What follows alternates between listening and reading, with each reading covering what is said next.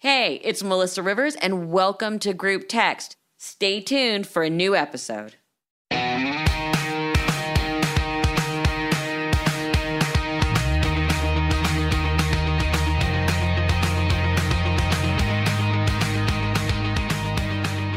everyone, welcome to Group Text. Sabrina and I have some phenomenal guests today, as always.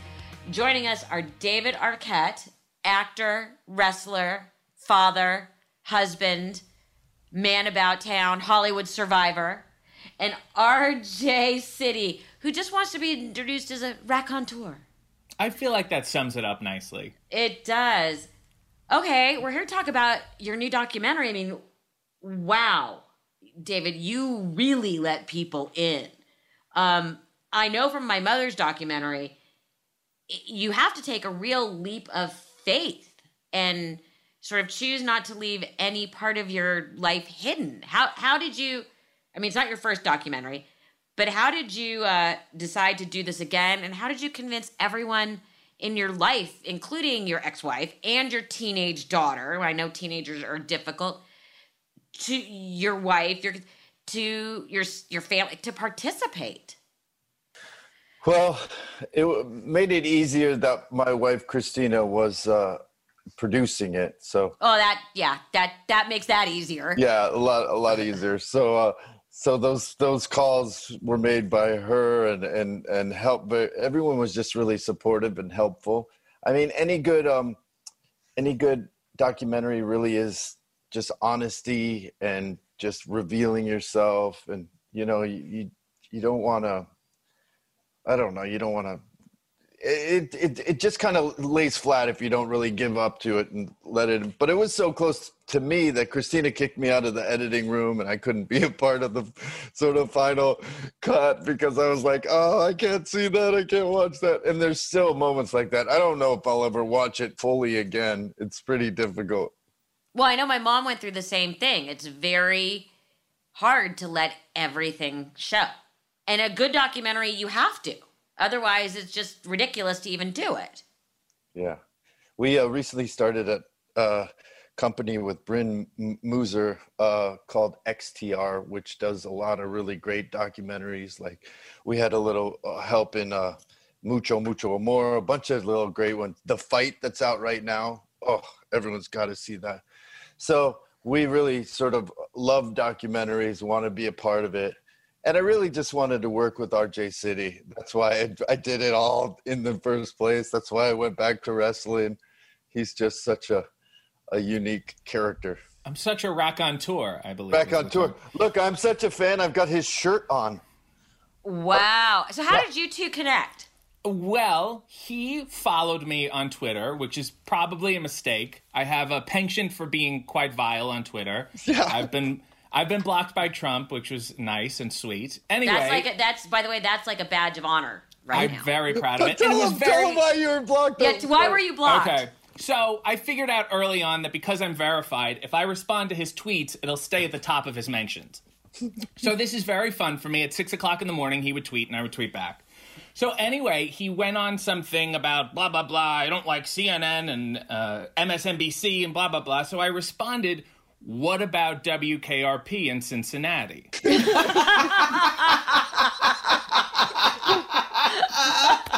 And the next morning, somebody retweeted his thing, but I couldn't see it. I clicked on it, and it's like, you've been blocked. And I'm like, is this like an FBI thing? I didn't know it was going to... And it was like the first wave of him blocking everyone.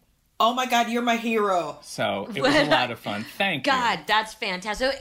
So you started following, David, you started following RJ on Twitter. Yes. Yeah. And he kept, I tweet jokes and he would kind of siphon them. He would basically restate the punchline in the replies. I was not crazy about it. So, and I know this is a lot to take in, but on Sunday mornings, I do a show called RJ Makes Coffee in His Underwear on YouTube where I do that.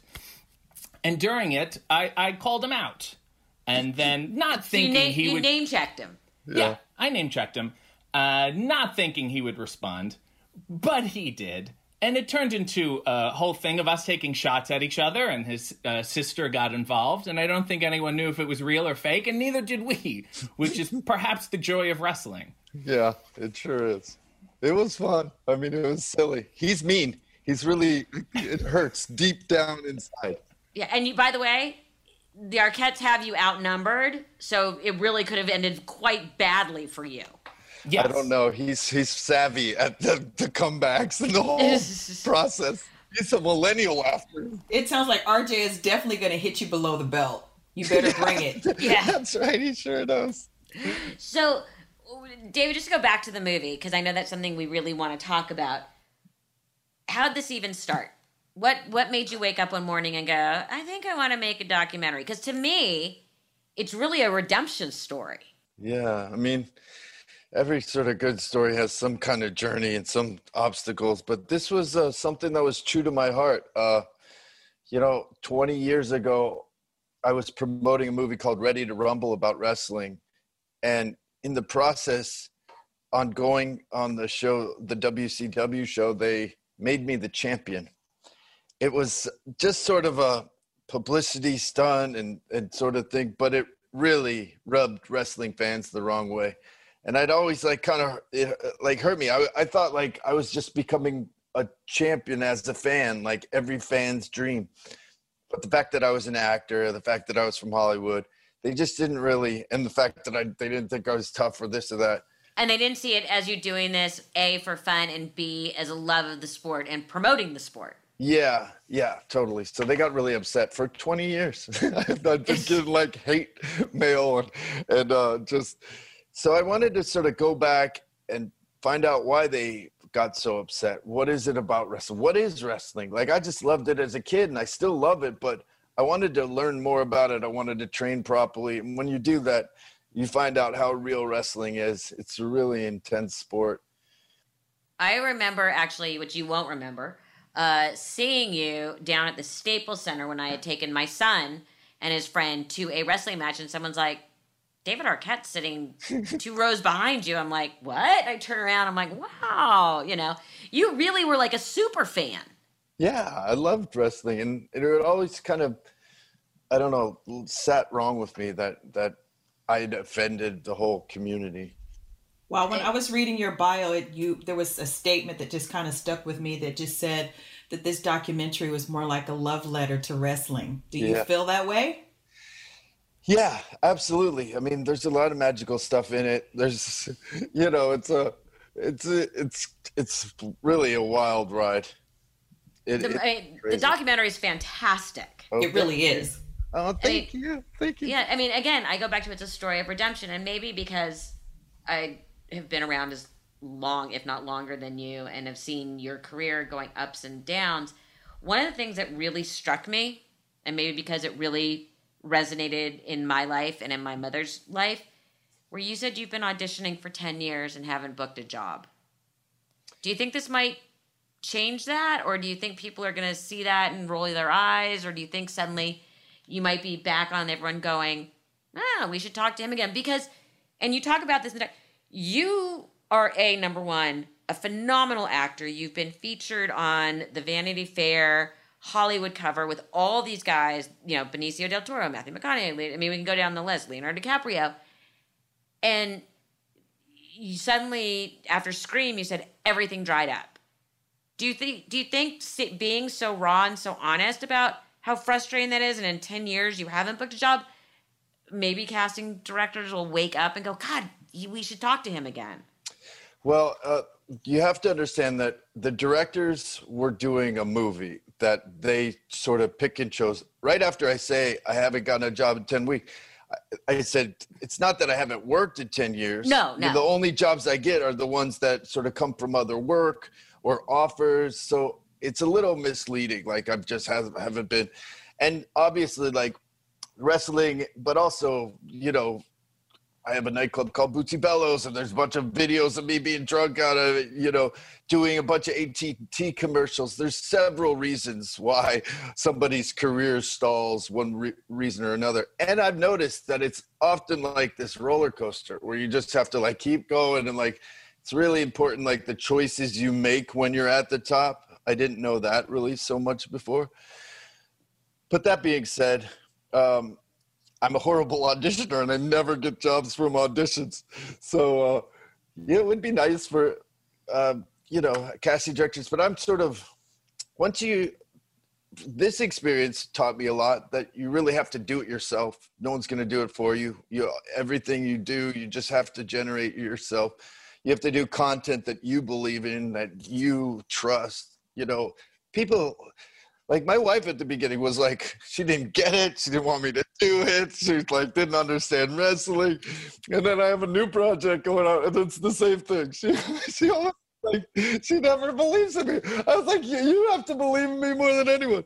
But she usually comes around at the end, and then she got my back. And she really was tremendous in making this film. And so was David Darg and James Price, the directors. They did an incredible job, shot a beautiful film, told a really great story. But a lot like wrestling, you know what I mean? Some of it's like, that I really, that's one of the reasons they kicked me out. I was like, just leave, like, the second half, because I don't want to fool wrestlers. The wrestling community is really savvy to what's, doesn't sit right if it doesn't feel right. So they'll kind of jump on you. So I just didn't want to like get any more hatred like that if they're saying, wait a second, he's worked within this 10 years. No, I mean, I know what you mean. We say work, we mean big. Oh, yeah. Fancy jobs. Oh, yeah. No, I haven't had fancy jobs in a long time. Yeah. But by the way, what you talk about with the up and down, it's like you're channeling my mother. It's the same thing. It's a do-it-yourself business. Yeah. Absolutely. And, you just have to believe in what you're doing. And you obviously believe in this film. Yeah, absolutely. RJ, what made you want to participate with this documentary? Well, getting into the feud with this man. I was already half in it before I realized it was a documentary and he was working on something. So we had met in New Orleans at WrestleMania, which, it turns into like a week-long convention. It's basically like just for laughs now. And we had coffee in our underwear, as men often do. And really? I guess so. That's a lot of bro love going on there. Yeah. Especially with someone you just met. Wrestling's all bro love. The whole thing is like this male drag show with violence.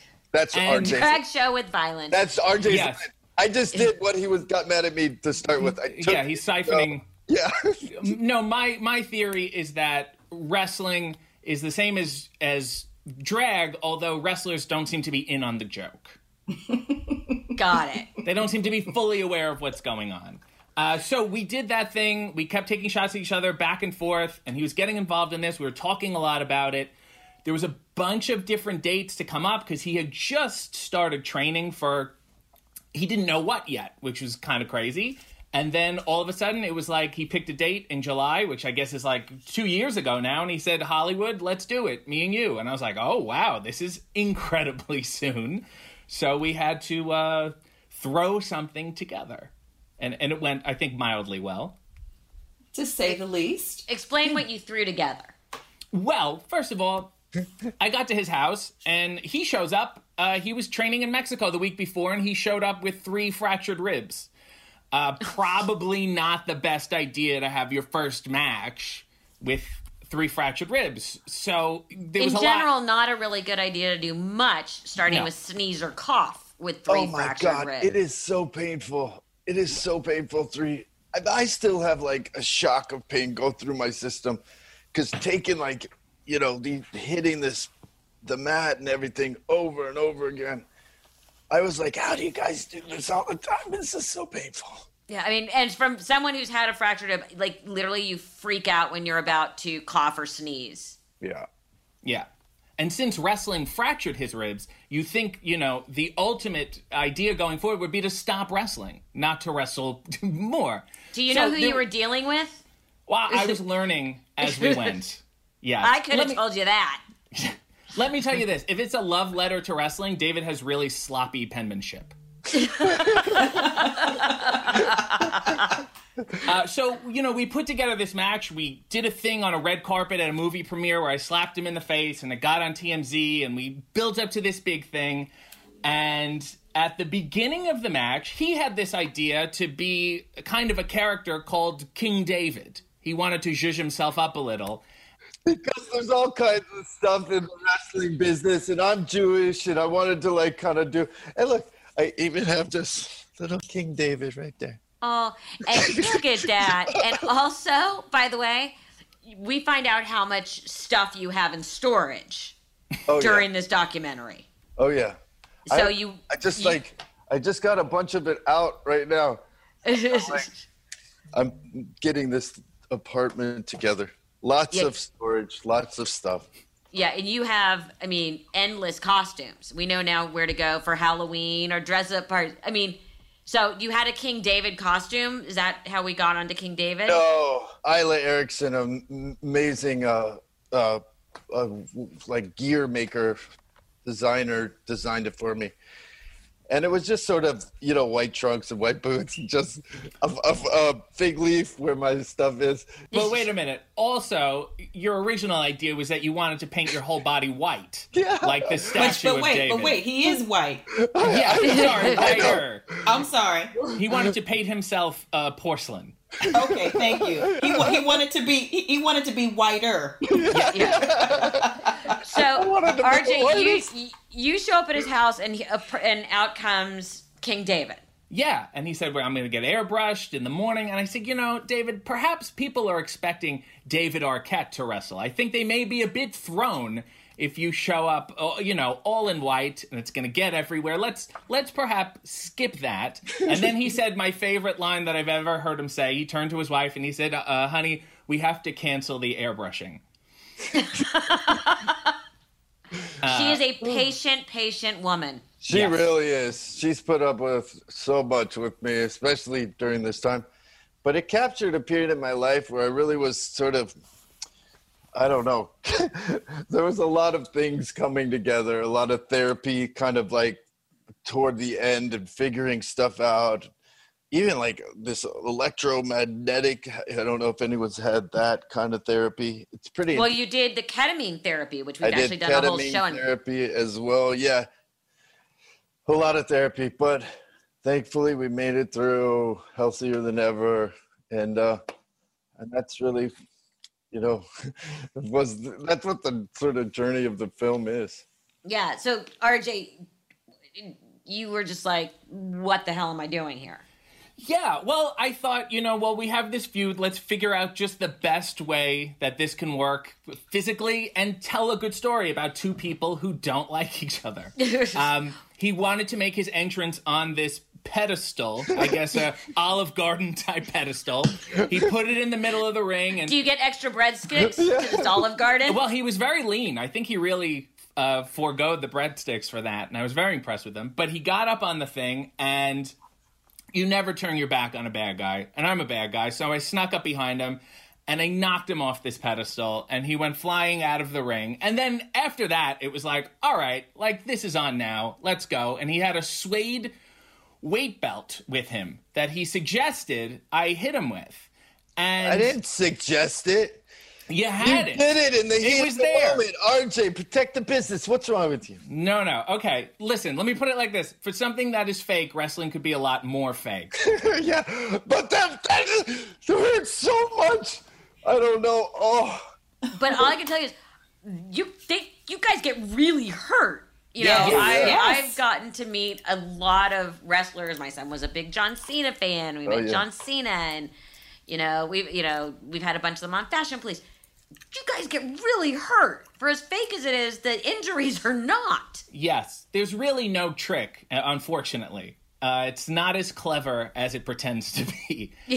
So I definitely hit him incredibly hard with this belt twice, which was fun. Oh, also, because once wasn't enough. No. You really want to get the two. It's an old wrestling show business rule. Also, which was a little awkward, that was the first time I met his daughter. She was in the third row, and I was just beating up her father, which was a little odd. David, have you saved enough money that all of your children will be able to go to therapy? Oh, gosh. Yes. I know. They definitely will need it. Everyone. Well, that's okay. I have a special fund for Cooper. Yeah. Oh, yeah. Everyone needs it. You have to. You have to, like, figure out what your pain is. You have to sort of come to terms with it. You have to do everything you can to. I learned all this new stuff. There's an amazing book called Love Yourself Like Your Life Depends on It. And it's all about reprogramming your neurotransmitters and the way your sort of brain thinks and those rabbit holes you go down, how to redirect them to a positive rabbit hole. Got it. I we're gonna have to add that to the text of this because people should be reading all those books right now because we're all going a little bonkers. Yeah, I mean, for sure. you really got the wrestling community to participate. Specifically Ric Flair, who's like the godfather. He really is. He's incredible. How did you approach sort of the traditional wrestling community, meaning the ones that are well known, like a Ric Flair, and say, "Look, I'm not making fun of this. This is a really serious project for me." And did they believe you? Well, a guy named Eric Bischoff used to run WCW sort of when I came in. And I'd known him for years after that. We did some other things in the entertainment world. He's a really great producer, smart guy. So he was a real sort of avenue in. But I had met Ric Flair 20 years ago when I was wrestling in WCW. And other guys kind of like, they liked me. You know, I'd always been respectful to the business and to the guys. So, we thought we liked him until we showed up to do an interview with Eric Bischoff and the Nasty Boys, who were throwing this Legends of Wrestling event. Yes. Got really upset. And that's in the film. It was our first day of shooting, and we got in a big bar fight. Yeah, and I saw you're calling Christina going, "Hi, honey, didn't go well." Yeah. But how did you convince someone like a Ric Flair to say, "No, look, I'm not making fun of the sport. Like, this is something very personal and very important to me"? It was really a favor. I mean, Rick and his wife, Wendy, who's incredible, they really sort of were very supportive. And Diamond Dallas Page, he was, I got to know him really well. Yes, DDP, bang. He has DDPY, which is a yoga thing, which I used to lose a bunch of the weight during this, and started me on my sort of weight loss journey. And he was really helpful. How much did you lose? I lost 50 pounds. Wow. Yeah. It was. I mean, totally separate. What he's also doing with veterans, Diamond Dallas Page, and the yoga is pretty phenomenal. If people don't know about that, they should Google it. Yeah, it's a really great way. He's really inspirational in his whole workout routines. You know, it really helps get started, get in the groove. Because once you're in the groove, you kind of need it every day, and you have to get those endorphins. The movie has not come out yet. It was actually supposed to open South by Southwest. Yeah. So how frustrating is it that you put your life and soul in, for you, it's a lot of emotion and really burying yourself to have it all pulled out, sort of out from under you? It was a lot. I mean, I was going to see RJ again. Now he's quarantined in Canada where we're not allowed to go and he's not allowed to come. So we had a big match with an incredible wrestler named Effie planned, and then all of it kind of got scrapped. It's been a weird. We had a movie in Tribeca after that. You know, it's been a really wild time, but that's sort of, you know, nothing compared to what people are going through. So, you know, having a premiere, canceled or a film festival, it's like, you know what I mean? But what's really interesting, I think, I know I keep saying that over and over and over again, is you've been invited or were invited to all these very prestigious film festivals and, like I said, opening South by Southwest, being a part of Tribeca.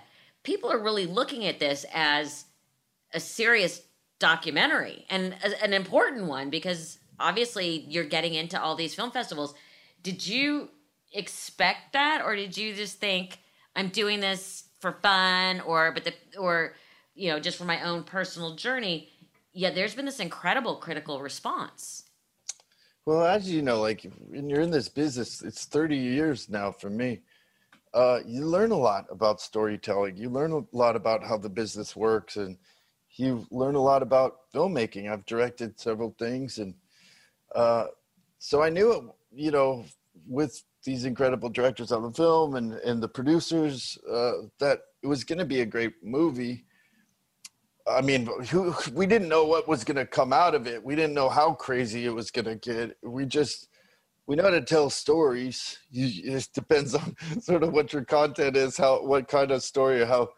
But yeah, well, a lot of it just is trusting in yourself and doing it yourself.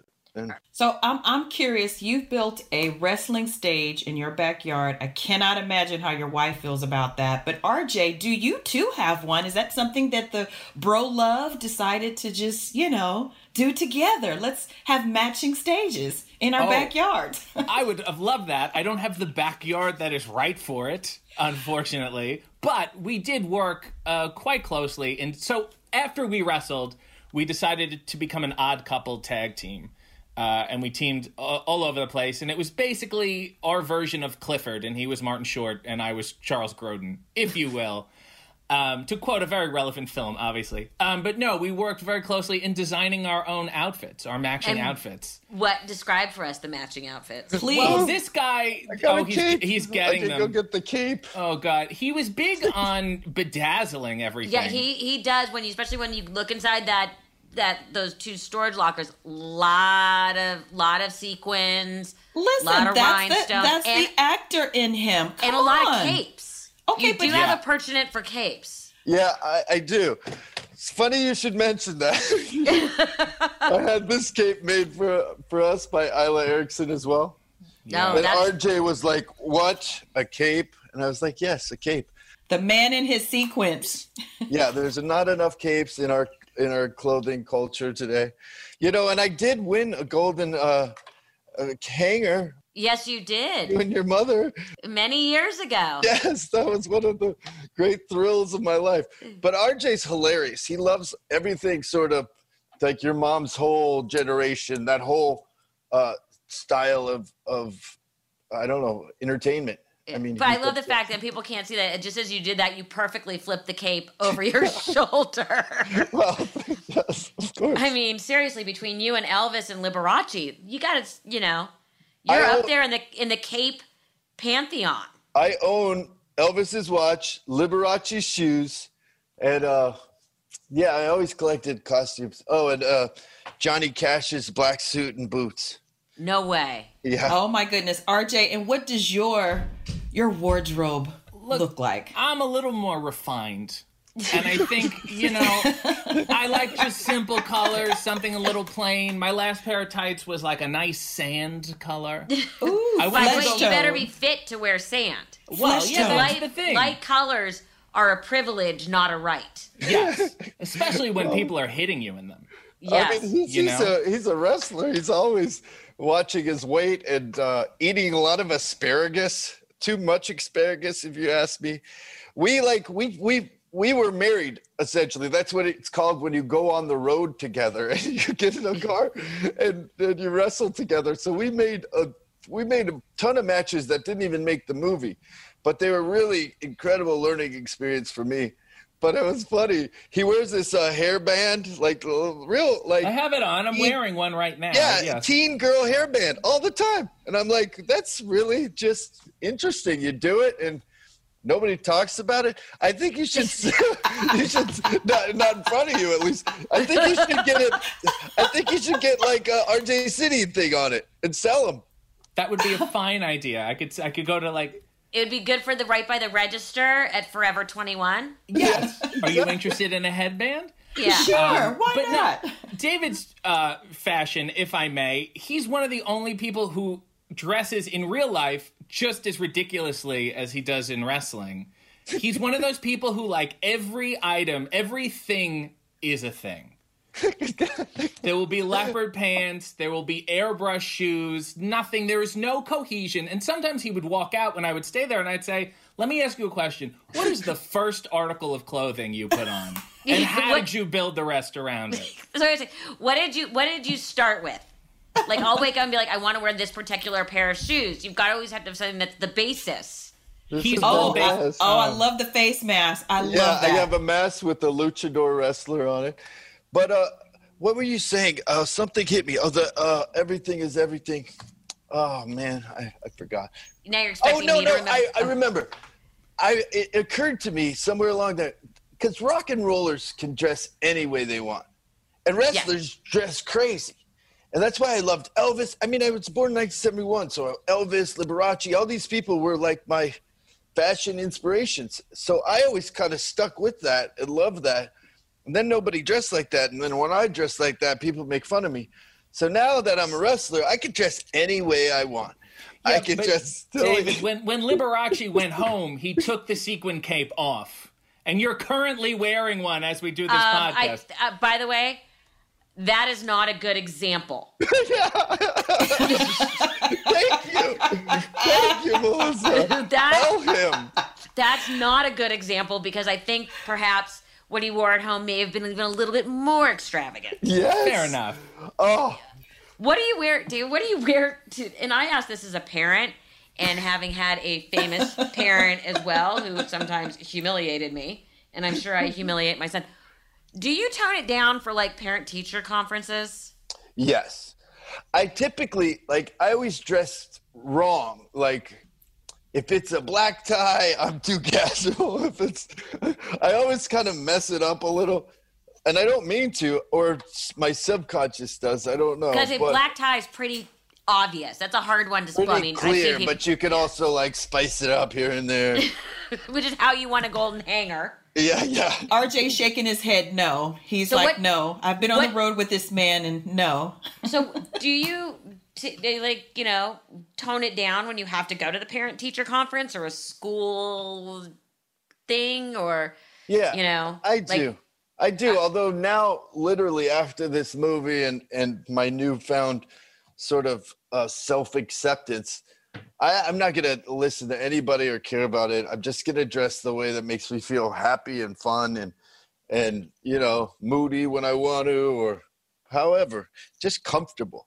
Yeah, but happy and fun does not always jive with a teenager. I know. It doesn't matter. Coco's been really cool about that. When the boys get a little older, we'll see. I'll have to, I tried khakis and a polo. You're not a khakis and polo guy. I made the right khakis and the right polo. Yeah. I have some khakis with Felix the cat on them that I love. That's also, but you could do that in a normal shirt for a school conference. Totally. There's ways of doing it. I agonized when Cooper and I were touring colleges and doing all the interviews. I literally had a separate wardrobe for that. Because I'm such a jeans and teacher person. And I had the dress that I could travel in. It was very hot because it was the summer. So I had the rain outfit, the touring the school outfit, the actual interview outfit, so that we didn't look loony. Because I remember when I was touring schools and my mom, who was always dressed so beautifully, was never understated or casual. And that, you always were like, please. And I'm trying to be more aware of that with my child because, you don't want them to be judged by your own crazy. Yeah, I don't know. I think that's the kind of thing that it might embarrass them in the moment, but it's also stuff you look back on and I love that about my parents or whatever. Yeah, well, not getting into Williams because of the nightmare of my interview and my father and my mother and my godfather still has me scarred. Just giving you a little advice. I'm sorry, yeah. So Mel, that's a segue in. So I want to know with RJ, you said you made a statement some time ago in an interview. You said that you were trained to wrestle by Jerry Lewis in the Catskills. Is there any truth to that? Yes. Well, kind of in the sense that I'm really not a traditional wrestler. And we both, David and I really bonded over old show business because his family's been in it for generations. And really, I guess our tag team act is probably the closest you could get to a vaudeville act of it would be like if Laurel and Hardy were a tag team. I think this is kind of it. But however, we also have between us a Jerry Lewis fetish, if you will. And he sent me a jacket that was custom made for Jerry, and he has one. And so I guess when we meet each other again, we'll wear them together. I also found this new magazine. I won't say it, but it's a tabloidy magazine, but it's got all these old characters that we love. Yeah, Dick Van Dyke, Carol Burnett interview, Mary Tyler Moore. So RJ, I'm getting you a Please send it to me. Thank you. Yeah. Okay, I love a lot of old Hollywood too, but you hit the one person who, obviously because women can't be funny. Oh God, that's the worst. Interestingly enough, Melissa, as a bad guy wrestler, his real life personality was a pretty strong basis for me in how to be a bad person. I found it very illuminating. But I love the fact that you use it as an example on how to be a bad person. Yes. Because That's what a heel is. He's like it's like this amazing world where it's good versus evil. It's good guy, bad guy. And you're supposed to boo the bad guy and cheer the good guy. And I don't know, that's the whole storytelling that you tell from that a lot of the times without even dialogue. But RJ usually gets on the mic and it just becomes like he's totally putting me down, like just tearing me apart. I'm sorry. RJ, I got this thing on and I can't stop it.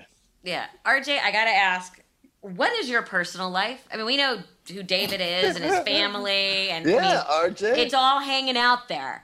What is my personal life? Well, I make coffee in my underwear. I watch old YouTube videos, and I berate David. I think that's no, but pretty much. Are you single? Are you married? Are you dating? Do you have kids? I'm not married. I don't have kids. I date to the tolerance of how much a woman would want to hear about Jerry Lewis. Anyone? What's your longest relationship? 7 years. Okay, so you are capable of sustaining a relationship with a man or a woman? Yes. Do I dare ask? Yeah, I'm capable of it. I think I have a broad demographic of people who are interested in me. Okay. Well, I gotta say, listening to the two of you guys, you two are life partners too. I know David's got a wife, but y'all are life partners. Y'all are gonna be together for a while. We're really the Jack Lemmon and Walter Matthau of the wrestling world. You really are. So, RJ, I got to ask another personal question. Go ahead. She likes to get in people's business, RJ, if you haven't noticed. I do. Well, David, for his entire life, pretty much, which I can relate to, has had everything good, bad, or indifferent thrown out there. Yeah. I don't even know what the word is. Whether it's about you or your family. I got no secrets. I got a big mouth. Yeah. But so does your family. Like everyone's just out there, So it's something I can very much relate to. And you're dealing with someone who's obviously very repressed and closed. So I feel like it's my opportunity to pull shit out of you. Yes, RJ. Shock me, please. So what do your parents think? I'm not going to shock you, but I just want to know, what do your parents think? No, I said shuck me, like an oyster. I said I'm ready like to an oyster. Yeah. Go watch your hands. It can cut a main artery. And let's find the pearl. Well, what do my parents think? When I was 10 years old, I have a trading card from when I played hockey, and it said future ambition, wrestler/entertainer. Which is a bizarre thing for a 10-year-old to say. And that's bizarrely, exactly, in a vague sense, what I became. Because I didn't know the word raconteur at that age. I think my parents were like, let's just support things he likes. So it was wrestling and basically the Muppet Show for me as a kid. And you can't become a Muppet, unfortunately. So wrestling seemed to be it. I think my mother, I don't think she's thrilled with it. I think she's happy that I wanted to do something and then I ended up doing it. But oftentimes she would say, I think you would have made a very good teacher.